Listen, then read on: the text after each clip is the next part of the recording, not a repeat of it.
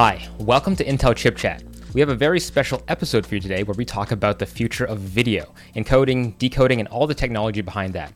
Joining us today is Matt Frost, the chairman of the Alliance for Open Media. Matt, thanks for joining me, and would you mind giving us a little intro of who you are and what you do? Sure, happy to. I'm Matt Frost. I'm a director at Google, and I'm chairman of the board of the Alliance for Open Media, or AOM. AOM is a consortium of global tech innovators and leaders in streaming media, in video on demand, in live video, in video conferencing, and leaders in the manufacture of the devices and chips that power those online media experiences. You mentioned that you're at Google as well as Alliance of Open Media. What's the connection between these two companies, and why do you work at both? Yeah, so I work at Google. Google is a member company in AOM, the Alliance. The Alliance for Open Media is a consortium that Google and other leading tech companies, Intel being one of them, Microsoft, Netflix, Amazon, formed back in 2015 with the goal of developing the next generation of cutting-edge media technologies, and in particular with a focus on developing royalty-free open source technologies. And the common element for all of these companies is that we are all leaders in online media services, whether as, Google, a company that has YouTube as one of our product lines, that has video conferencing applications like Meet and Duo. Obviously, we work to support a Chrome ecosystem and an Android ecosystem. And for all of these experiences and devices and platforms, having a great media experience is vital. The Alliance, Google is very focused on working with our partners, all of whom recognize that we really have to work together as a community to ensure that we are developing common cutting-edge technologies that meet the needs of all of these emerging experiences on the web. I think we're all coming, we hope, out of 2.5 years of COVID, where many of us probably most of us were working at home. Many of us were communicating with video conferencing applications or watching our kids engaging in online learning, whether it was streaming educational videos or video conferencing with their classmates. We were entertaining ourselves with online streaming services like YouTube and Netflix and Amazon Prime. And we were communicating with our family and with our friends using video conferencing applications, many of which came from member companies in AOM, like Cisco with WebEx, or Microsoft with Skype, or Google with Duo and Meet, and obviously Facebook and Apple and all of these other online communication experiences that we use. And the common element for all of these experiences is a video codec, a video compression technology. And so we got together in the AOM community to develop these technologies. And then once we finalized the standard, the AV1 standard, which we released in AV1, then came the second phase of hard work, which is rolling it out in the ecosystem and making sure that it's supported on all the devices that we rely on now to capture content, to create content, and to play back that content. So clearly, video is a huge priority these days for all of us, whether we're doing it remotely or we're back at work, or we're seeing sharing experiences with our friends. But to start at the very basics, you talked about AV1, a new video codec. Can you start at the most basic level and explain AV1 to me like I'm 5? AV1 is a next generation video codec or video compression technology. It allows users to capture higher resolution video using the same amount of bandwidth and storage that they used with earlier generation technology, or to capture the same resolution using even less storage. So when you compare it with previous technologies like VP9 or HEVC, AV1 offers 20 to 30% gains. And when you compare it with the very common technologies like H.264, AV1 offers well over 50% gains over those earlier technologies. Now, obviously, there have been other codecs that precede AV1. So let's start also with kind of explaining like I'm 5. First, can you tell me what is a codec, and then you can go a little bit deeper and telling me like how is AV1 different from previous codecs like AVC or HEVC and VP9. A codec is a compression technology. The word codec stands for compressor and decompressor. And so with each generation of technology, the engineers are coming up with a new set of tools that more efficiently compress. And then once they come up with these tools, we're developing a bit stream. It's essentially sort of a code that we use to, on the encoder side, on the content creation side, to capture the compressing that we're doing, to express it in a bit stream, so in a essentially the language of AV1.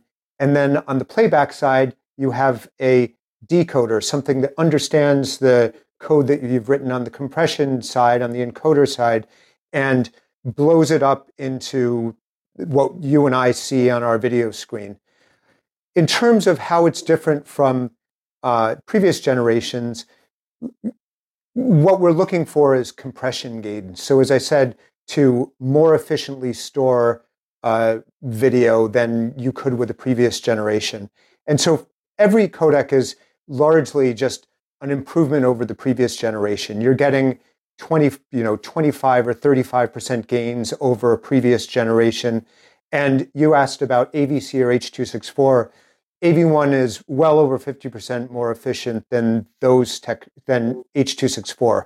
So that means if I have a full HD file in AV1, I can compress it using 50% the space, or I can send it over the internet using 50% the bandwidth that I did with H.264. And if you compare AV1 with VP9 or HEVC, which were the last generation technologies, there the gains are 20 to 30% over those previous technologies. So really, a lot of what we're doing is just the same as previous generations. We're just more efficient in the way that we are compressing the technology. And what that means is, for a service provider, it means that I can send a full HD video using 20% less bandwidth than I did using an older generation technology, or I can send you a higher resolution or a higher frame rate video using exactly the same amount of bandwidth. There are some tools in AV1 which didn't exist in previous generation. We have film grain synthesis tools which allow for cinematic content where you're really interested in capturing that sort of film grain. There's a tool in AV1 that doesn't exist in previous generations. There's some tools that allow for faster resolution switching or sort of on the fly changing in quality that you couldn't do with earlier generation technologies. But largely, it's just really about higher quality, more efficiency than earlier technologies. Wow. So codecs are about putting a lot of information and trying to pack it into a smaller space, which is actually a kind of a feat that Intel's very familiar with. I liken it to be how Intel's manufacturing technologies are all about packing the most amount of transistors and logic into the smallest space possible. And these things are, these are challenging feats. So I imagine it's got to be somewhat similar when you're going from one codec to the other. So can you tell me, developing AV1 over the previous codecs, what were some of the biggest challenges in making AV1 significantly better than previous generations? Well, I think your analogy of packing more circuits on a chip is sort of similar, which is we're already doing a pretty good job with previous generation technologies. They're pretty well evolved, and so every additional gain requires a lot of work, a lot of experimentation, and in particular, we always know that we can get the gains, we can get additional quality with each generation, but it comes at a processing cost. We have to do more searching. We have to make more decisions on not only on each frame. So, if you think typically a video is 30 frames per second or 60 frames per second, on each of those frames, we divide the frames up into blocks and segments. And so within each video, for every frame of a video, we're making many, many, many decisions at the encoding level about how to most efficiently capture that. And that requires that we do more processing for each generation. If you've got a late model computer, you can do that in software on your CPU. But it becomes more difficult to encode really quickly at the very highest resolution, at high frame rate, and in particular in real time, and to do so in a power efficient way. And so that's why part of the process of rolling out a new codec, and the reason that we can't just day one after we've released a codec, just flip a switch and upgrade everyone, is that there's work that has to be done by companies like Intel to build really power efficient circuits within their broader graphics cards or CPU or motherboards to ensure that we can do efficient encoding and efficient decoding.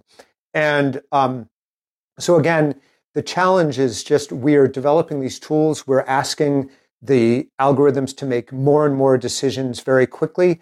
And, you know, we've got such a well-evolved technology that it's very difficult to get the gains from generation to generation.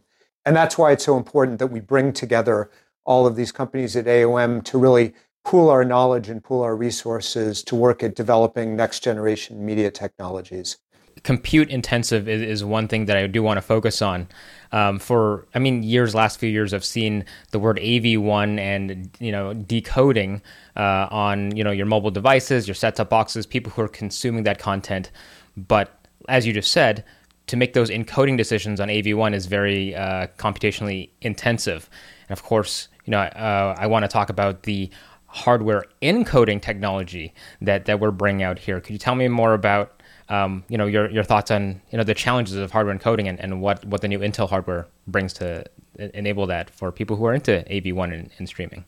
It's really difficult to build a good hardware encoder. First, silicon lead times, hardware lead times are take much longer than it takes to just develop a software library that you can run on your CPU. So there's really a lot of engineering work that goes into developing a hardware encoder.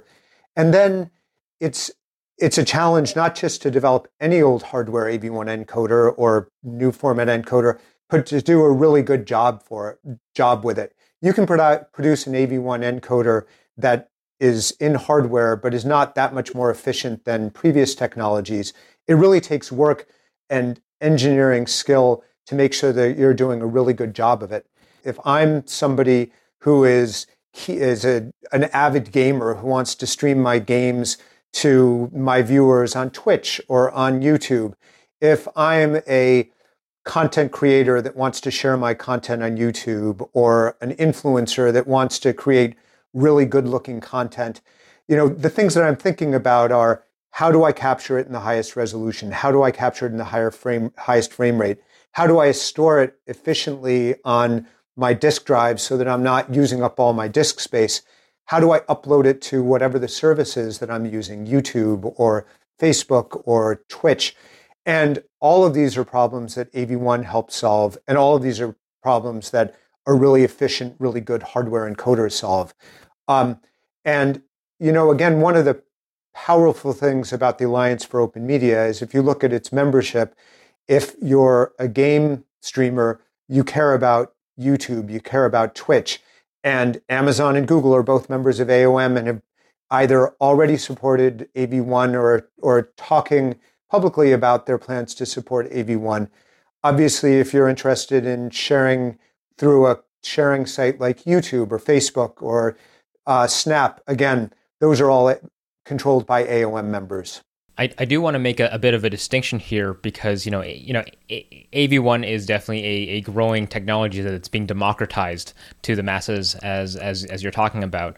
But Intel has been working with companies like Netflix and other premium streaming providers to encode AV1 video, and this is using a lot of our data center technology dating back a couple years from now. But what we're talking about today is the hardware encoder that is in Intel Arc hardware, and you mentioned game streamer. So are we moving to a model from where AV1 was just for the large streaming providers? Now it's down to someone who just wants to stream their games, and they can do this on real time just using a hardware encoder on Intel Arc graphics hardware? Yeah, so I wouldn't say that it was only available to the big companies. I think one of the things about some of the companies in AOM, teams behind YouTube, teams behind Facebook, is they have a lot of experience rolling out new technologies, and they have a lot of processing power behind them in their data centers that allow them to be really early adopters of new technologies like AV1. But it's an open source technology, it's royalty free, it's available to anyone. And I think people are out there thinking, how can I improve my video service? Can look at these big companies that care a lot about video quality, care a lot about encoding cost, care a lot about storage costs and streaming costs, and figure that those companies probably know something about video technology and about the value of new technology. So in terms of the example that you gave, which is game streamers, yeah, I think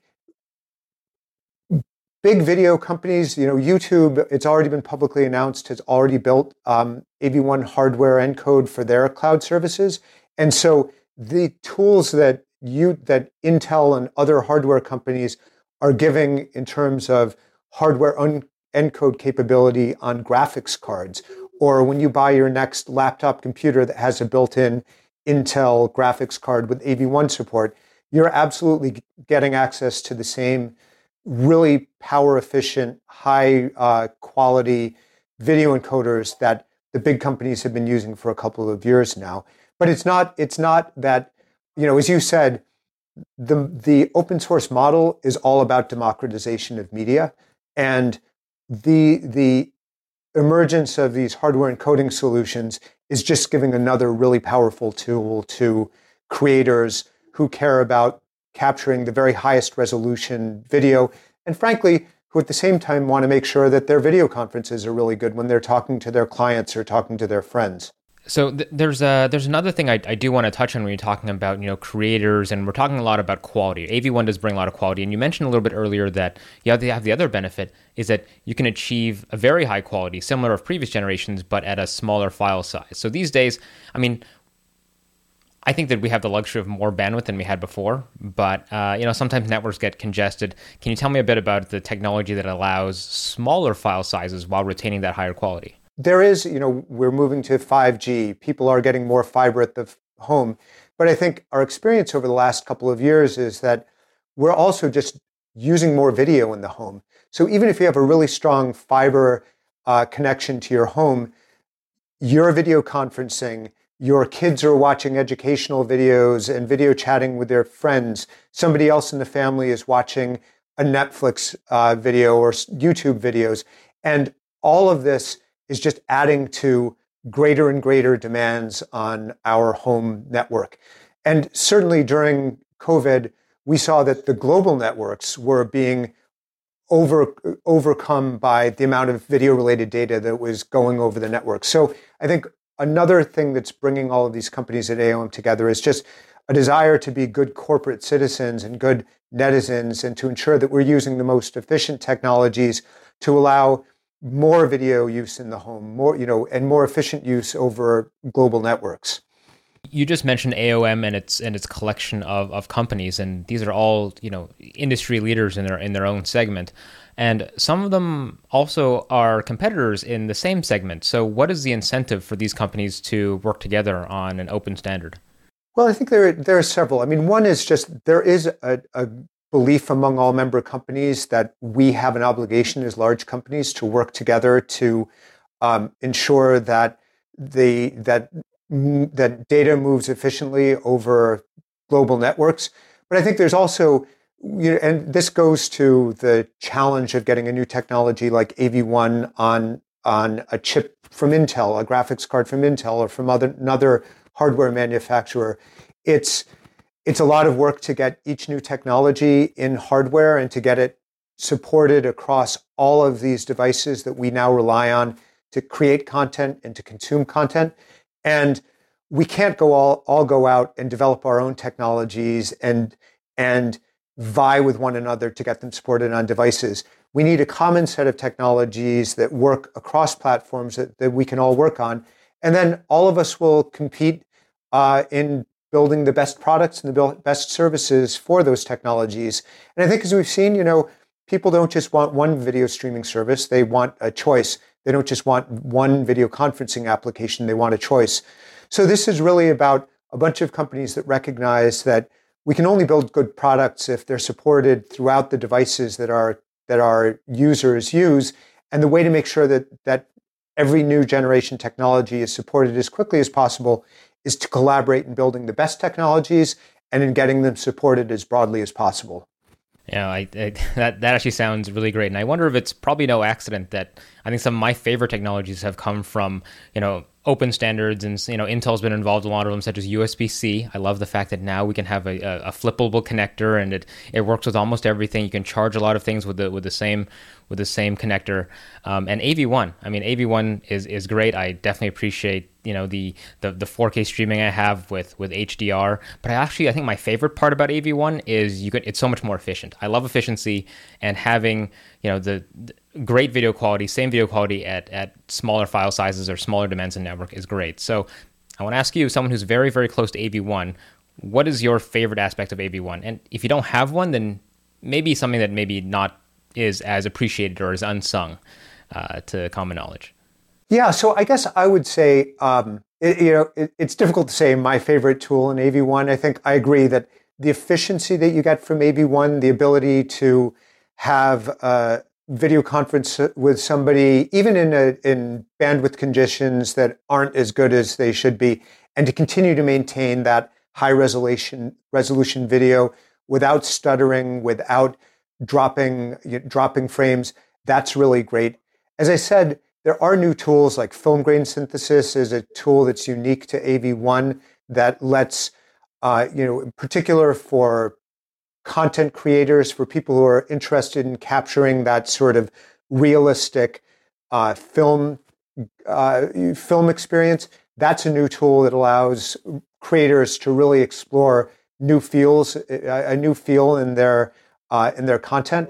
But I think, again, it's really just comes down to the greater efficiency, the higher resolution, the higher frame rate, the more efficient storage on your device, so that you're not quickly blowing up the memory on your mobile phone or on your computer and trying to figure out what video file you're going to have to throw out. What video file that you may have spent time capturing, you have to get rid of to free up space. Great. So AV1 is definitely a cutting edge video codec technology, but like technology, everything kind of moves at a pace, and someday something better will come along because people are working harder on improving what we have. But right now, AV1 sounds cutting edge. It's coming. Hardware decoders now hitting. People can have it on their laptops with Intel Arc graphics. Where are we in the life cycle right now with AV1? Is this something that's still going to be with us for quite a while? It's certainly going to be with us for quite a while, because as we've been discussing, it takes quite a while it takes 2 to 3 years to take a new technology like AV1, turn hardware engineers loose on it to design the circuits that then get built into an Intel chip or into a chip built by another manufacturer. So there's just always going to be some lag between release of a new codec like AV1 and support in all the devices where we support at the highest resolution in the most power efficient implementation across all of these devices that we care about. So we are seeing now AV1 playback, AV1 decode in hardware appearing on mobile devices. We already had AV1 playback in software on devices, but now we're seeing the first generation of mobile devices that are coming out with AV1 playback in hardware. Obviously, the announcement we're talking about today is about AV1 encoders, which are coming for graphics chips. Some CPUs are already supporting it. So all of those chips have to make their way into devices. Those devices have to make their way onto store shelves and into consumers' hands. So we have years of increasing advantage of AV1. And content providers, YouTube is already using a lot of AV1. Netflix is using AV1. Facebook and other AOM members are talking about 2023 rollout plans for AV1. So AV1's already being heavily used. It's going to be more heavily used as years go by. But AOM members are working on next generation technologies as well, and we have eyes on the successor to AV1 down the road. Well, Matt, that's a great overview, and can't wait to see more of what AV1 brings, and just better video. I'm a big fan of video, so anything that makes the experience better for anyone consuming it or anyone actually creating it sounds great. So, hey, thanks so much. I want to give you the chance to have is there any one thought or parting thought that you want people to know about AV1 before we wrap up? So one of the things that we're very excited about is the rapid adoption we're seeing in the ecosystem and the work that chip manufacturers and device manufacturers are doing to improve on AV1 encode and decode by adding support for hardware encoders and hardware decoders. And that's why we're particularly excited to be able to participate in Intel's announcement and to talk about the promise of new lines of hardware, super efficient AV1 encoders that put the power of the highest resolution, highest frame rate video creation in the hands of consumers. Matt, that sounds great. Thank you very much for your time, and thanks for joining me. Yeah, thanks, Marcus.